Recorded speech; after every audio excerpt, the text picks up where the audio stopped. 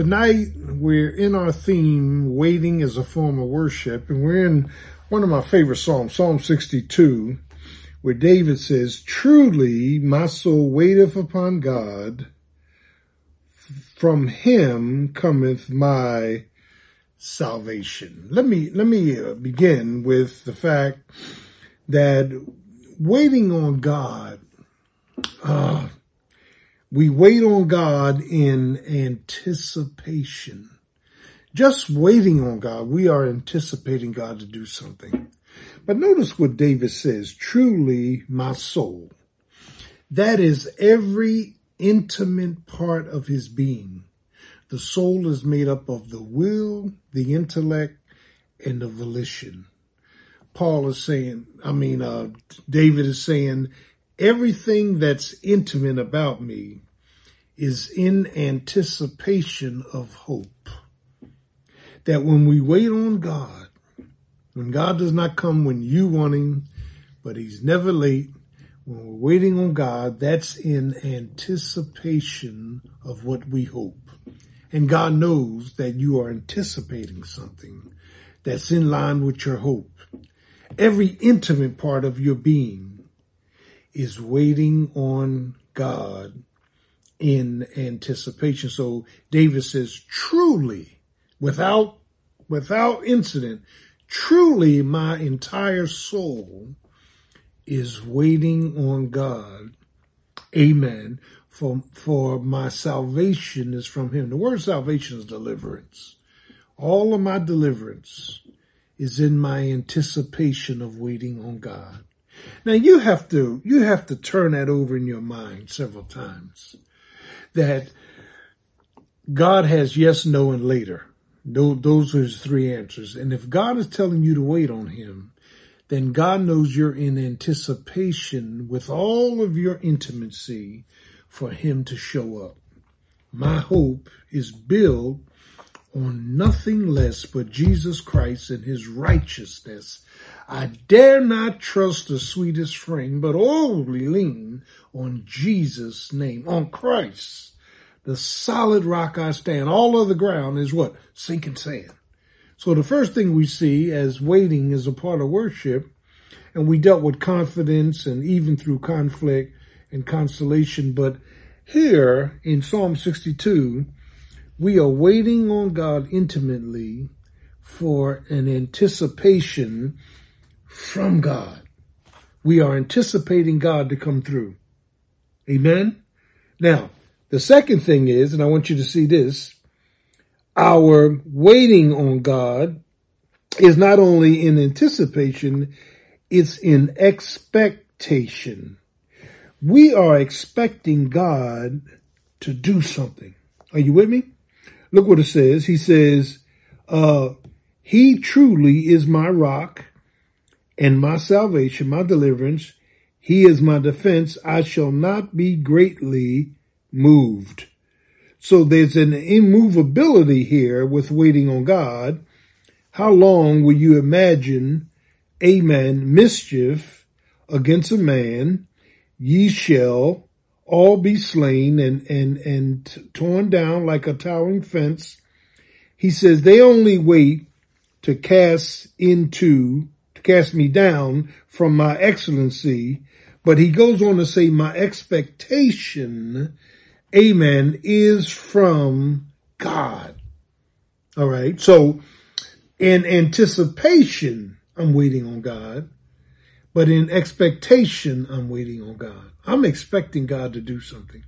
Those of you that are praying for your children, grandchildren, those of you that are praying for your marriage, those of you that are praying for your ministry, those that are praying for the peace of your mind, you say, Lord, I'm waiting in anticipation for you to show up, but I'm also waiting for an expectation. I need you to come through and help me out. I need you to pull me out of this situation. I need you, Lord God, to give me strength in the midst of my struggles. I need you to give me the benefit in these blockages that's in my life. I need a blessing, Lord.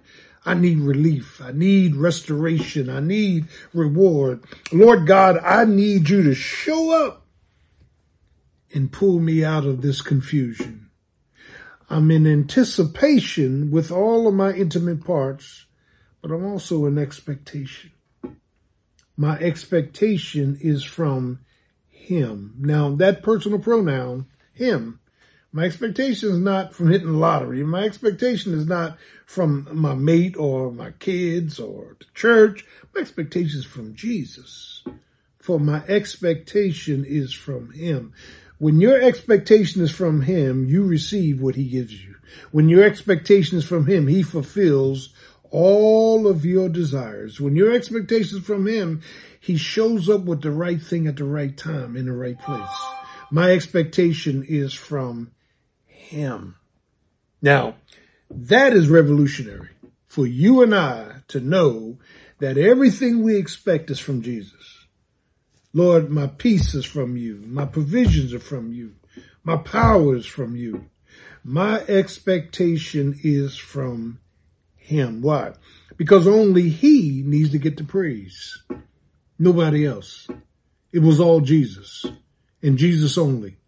For my expectation is from him. So the psalmist David talks about in anticipation. Amen. Truly my soul is waiting on God. Waiting is a form of worship for anticipation through trust and faith. And my expectation, those specific things I've asked for, God's going to bring. Hallelujah. But finally, he says, amen, the destination of my trust and prayers is my entire deliverance. He says, listen, and I want you to hear this. He goes on in this Psalm 62 to say, as you read it, it's not that long. Hallelujah. We're talking about 12 verses. David says, my soul, wait thou only upon God, for my expectation is from him. He only is my rock and my salvation, my deliverance. He's my defense. I shall not be moved.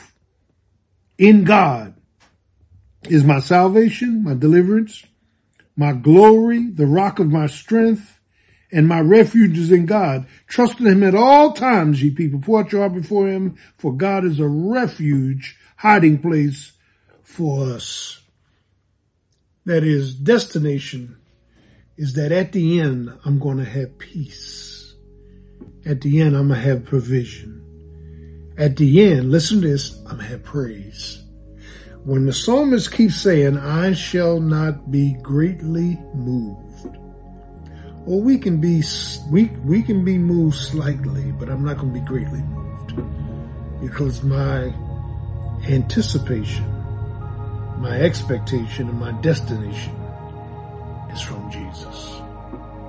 When we focus solely on Jesus for our anticipation, expectation, and destination, God gives us salvation, deliverance, so we can praise his holy and everlasting name. God is worthy to be praised. He's King of kings and Lord of lords. I dare you to trust him by waiting on him. Waiting on him is a form of worship. Anticipation, expectation, destination. It's coming. I just have to be still and know that he's God. God bless you. Jesus loves you and I do too. Trust him with all your heart.